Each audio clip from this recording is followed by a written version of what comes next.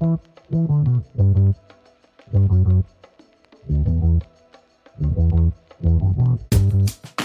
this is Nikki Toyamasito, Executive Director of Christians for Social Action, and your host for this episode of 20 Minute Takes. This week, we talk with author, podcast host, and activist Faitth Brooks. Her new book, Remember Me Now, A Journey Back to Myself and a Love Letter to Black Women, was sparked by the death of Breonna Taylor and the pondering of the idea, what if we were to celebrate Black women in life, not just in death? Join us for this conversation.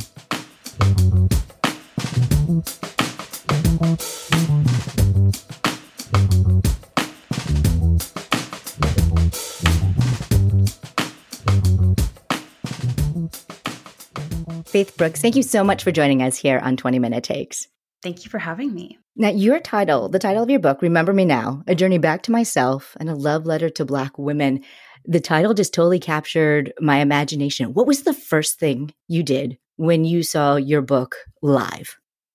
Oh my goodness. Well, I think when I first saw it like in my hands, it was just an amazing moment and I cried. And then when I first saw it in bookstores, it just felt like this unreal moment. I don't know how to explain it, but I think after sitting with the words for so long and sitting with the documents and seeing it, all bundled up together, it was just an amazing feeling. It felt really special. That's wonderful. Did you do anything particularly to celebrate? Or I feel like you're such an embodied presence that I don't know. Yeah. Did you do anything special to sort of celebrate or mark the time? My husband and I did. We did. We went to go eat at, I think it's a place called like McCormick and Schmidt or something like that. And yeah, we really loved it. We had really great food. We had just gone to Mahogany Books. Mahogany Books. I love it. Yeah. And so we were having a great time there. We met the staff and I signed a few books. And so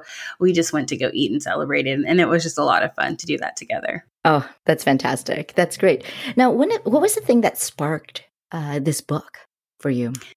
I think, there's so many different lines of my story and journeys that I talk about throughout this book and what it was like to be a Black woman that was raised in the suburbs and had this very unique experience. And I remember seeing Breonna Taylor, what happened to her and her unjust killing. Mm-hmm. And I saw people's response and it was a lot of remembering her and she was gone already. So I thought to myself, but what would it be like if a beautiful person like Breonna was remembered now? And what would it look like for people like me to be remembered now while we're here and not just when we're gone and for us to get our flowers now? And so that was really what brought me to want to write this book. And I had always wanted to find a way to share my story and share the stories of Black women, but really seeing what happened to her kind of catapulted me into this place of like, you know what? I need to write about this now because I think our stories are important.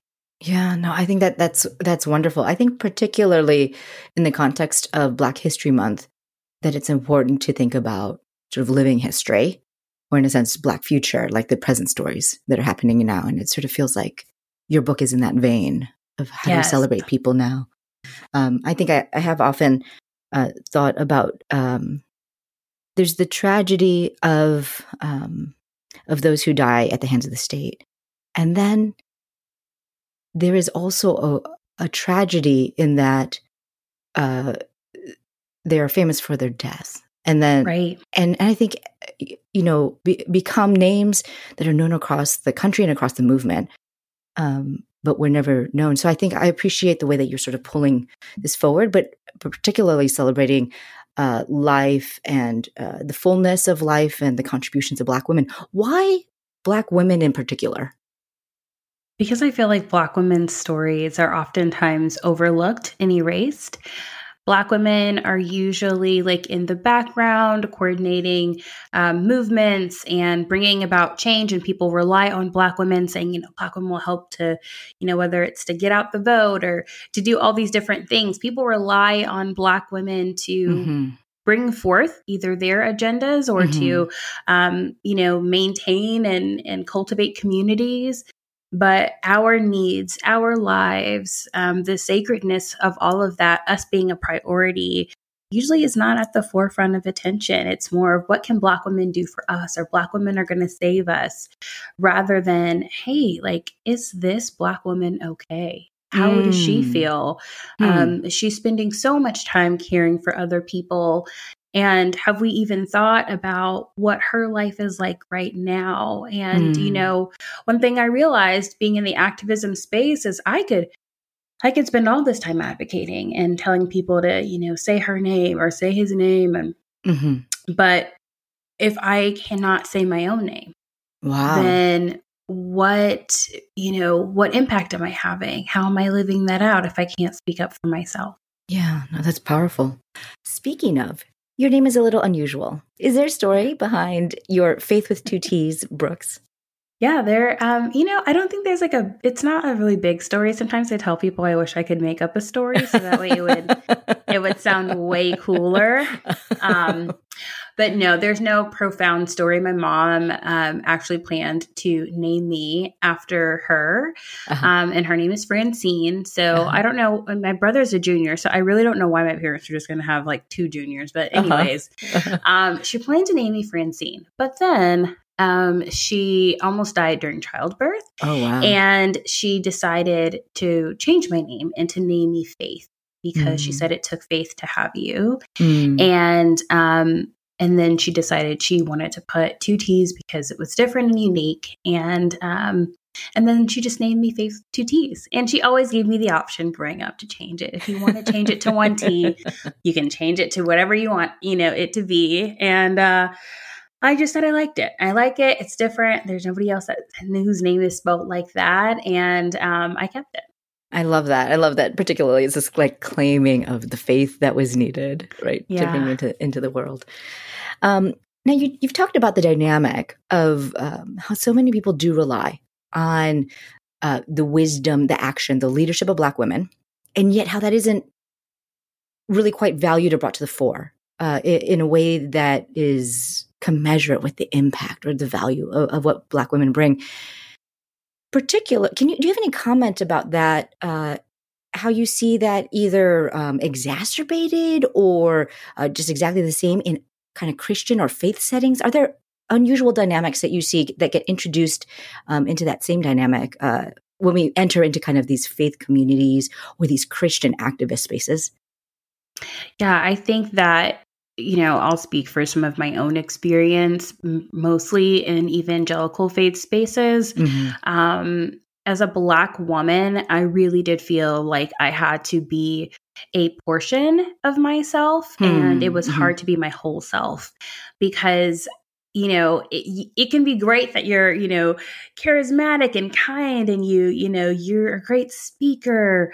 But at the same time, when you're talking about injustice and you're talking about inequality and you're talking about racism, those are not necessarily celebrated topics in those spaces. And so as a Black woman, it's definitely something that has felt hard to show up as my full self. And I'm not the only Black woman that has felt that way in these spaces. And so I think when you know that your very existence is kind of like a, not the most positive talking point, if you get outside of the normal, like, let's, pray and hope for God and unity in the world and whatever. If we're getting broader and we're talking about, let's talk about the systemic issues. Let's talk about our education system. Let's talk about, all of these issues that really go back to how our communities are governed and led. Then you lose people. And then the tone and the way you're interacted with shifts as well. And so I think, I've always kind of known those guardrails, if you will, are present, and it's just harder to show up with ease. Yeah. So you felt like a certain amount of permission to show up in a certain way, but then if you press against that, that's where you felt like, oh, there is dissonance that is coming, and yet you felt it within your own self. So then, can you tell me a bit about what was your journey to not, I guess, sort of stay within the lines that you were given, but instead to sort of occupy a fullness of space that God had kind of created for you. What switched for you to make that happen? I think I really just had to come to like a personal understanding and knowledge that I was not, I wasn't going to fit in with everybody that I was interacting with. And I just Uh-huh. had to be okay with that. Yeah. And then B, I had to ask myself, what kind of impact do I want to have in this world? What matters Uh-huh. to me? What do I feel like God has called me to do? Uh-huh.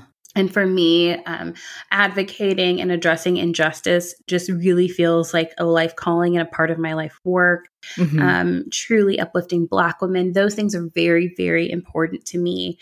And so I just had to let go of, any sense of where I just didn't think that I could show up as my full self. And I had to Mm-hmm. show up fully in these spaces. And honestly, it meant that, maybe I didn't get invited to certain places or considered for certain things. And I just let myself be okay with that because I want it to be true to myself, to who I feel like God has called me to be. And wherever you feel like God is calling you to, there will be a Mm-hmm. space for you to show up fully. I believe that. And Mm-hmm. I Mm-hmm. just really had to trust that God had that space for me, and that if I didn't know where it was right away, eventually Uh-huh. I would find it and experience it and find the right community. There was one quote that really resonated with me, and I think probably with a lot of people in your book, about your experience and the difference that you have between your relationship with Jesus and with church people. Do you mind reading that for us?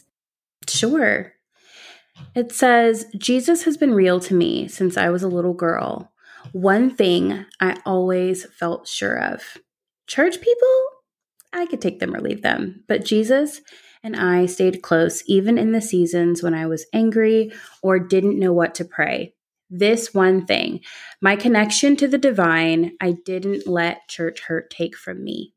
After all, my living example of faith, my mother, had taught me that church attendance and involvement were separate from my relationship with God. God mothered me when church hurt me.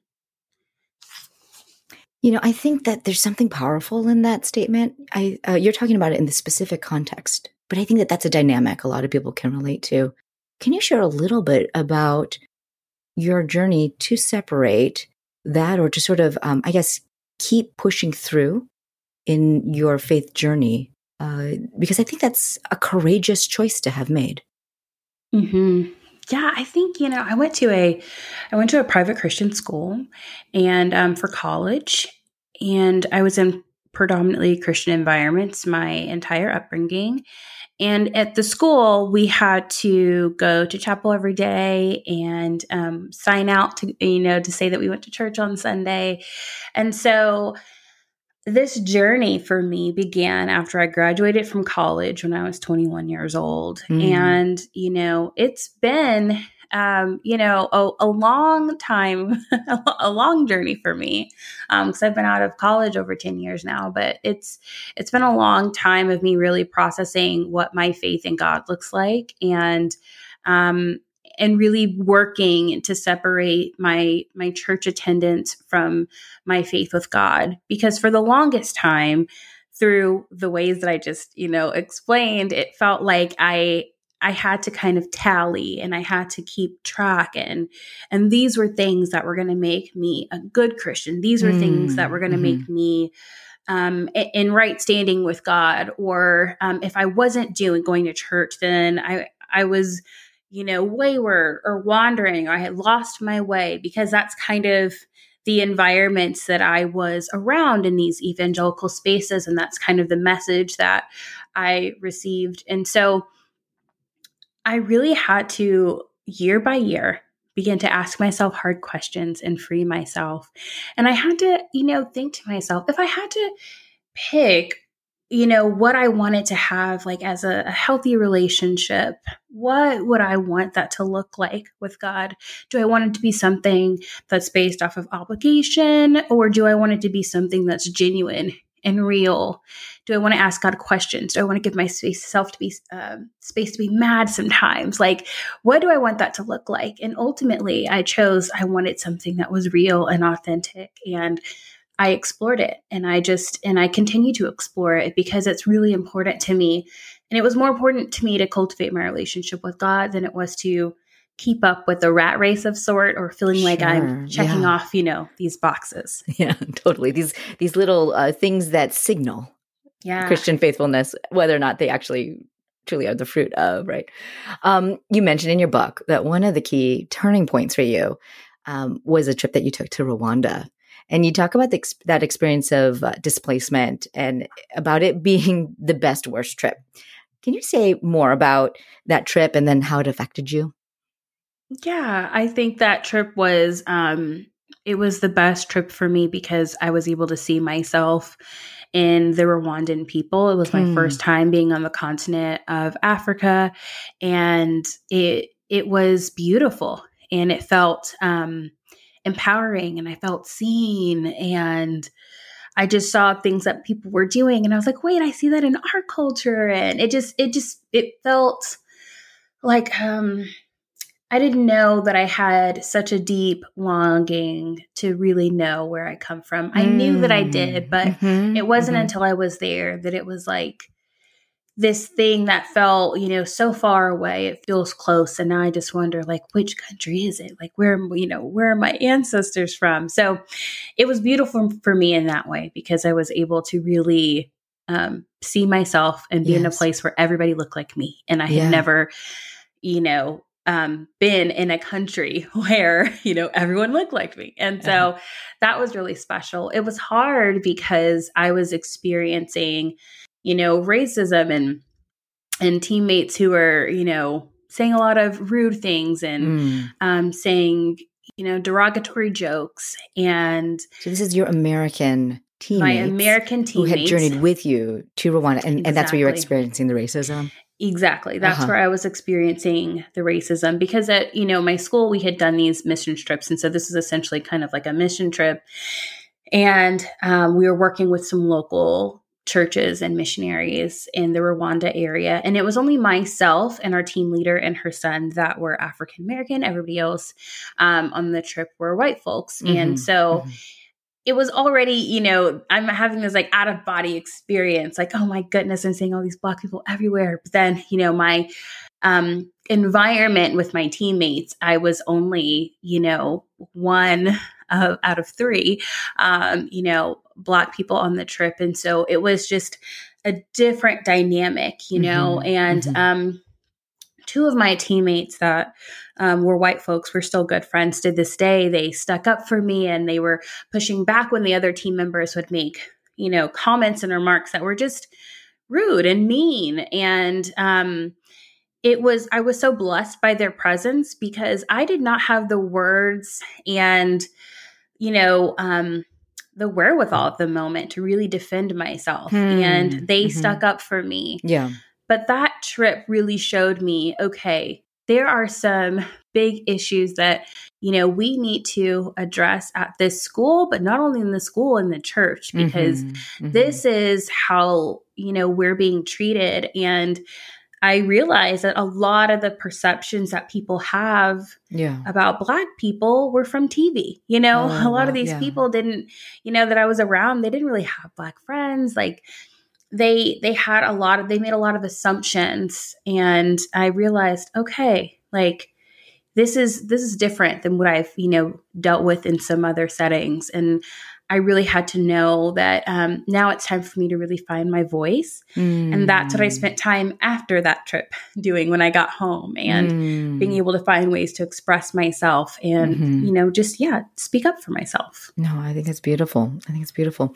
One of the things that I love about the format of the book is that you have these letters that are written, and I've sort of it reminded me of that kind of exercise of like, oh, what's the letter that you would write to yourself at a different stage?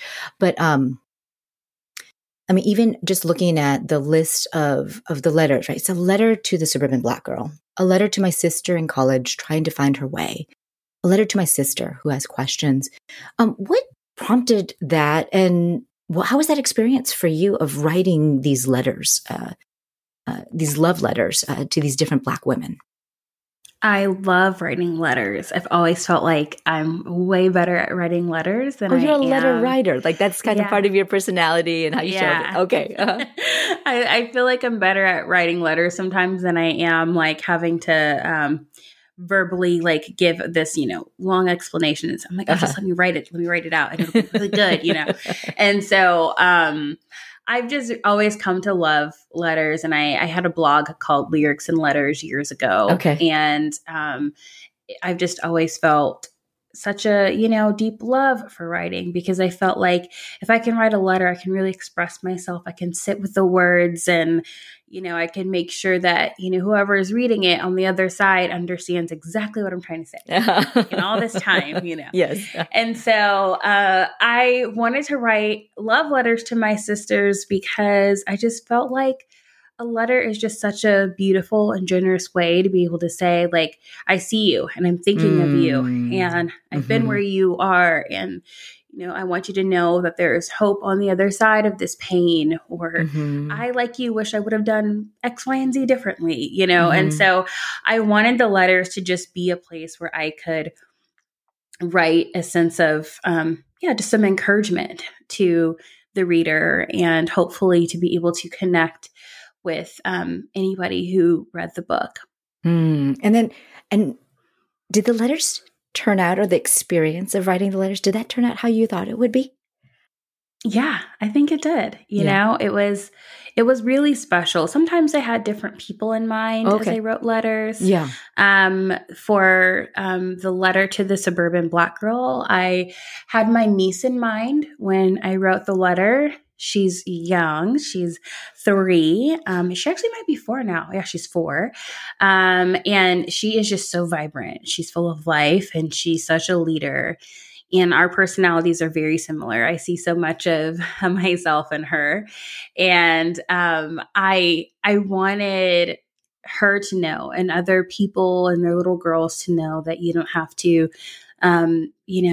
dim your light. You don't have to stop shining. And that kind of thread was throughout all of the letters. They came from different conversations, different people, different, friends, other Black women that we've had conversations about life. And, I wanted to write to them because I just spent so much time sometimes feeling like I wasn't seen or understood. And I was hoping that the letters would connect with people and make them feel seen. Faitth Brooks, author, podcast host, and activist, thank you so much for joining us today on 20 Minute Takes. Thank you for having me.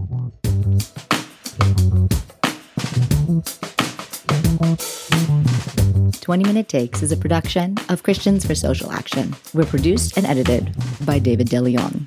I'm your host, Nikki Toyamasito, and the music is done by Andre Henry. You can find us on the web at christiansforsocialaction.org. Give us 5 stars, write a review, and share about the podcast with your friends.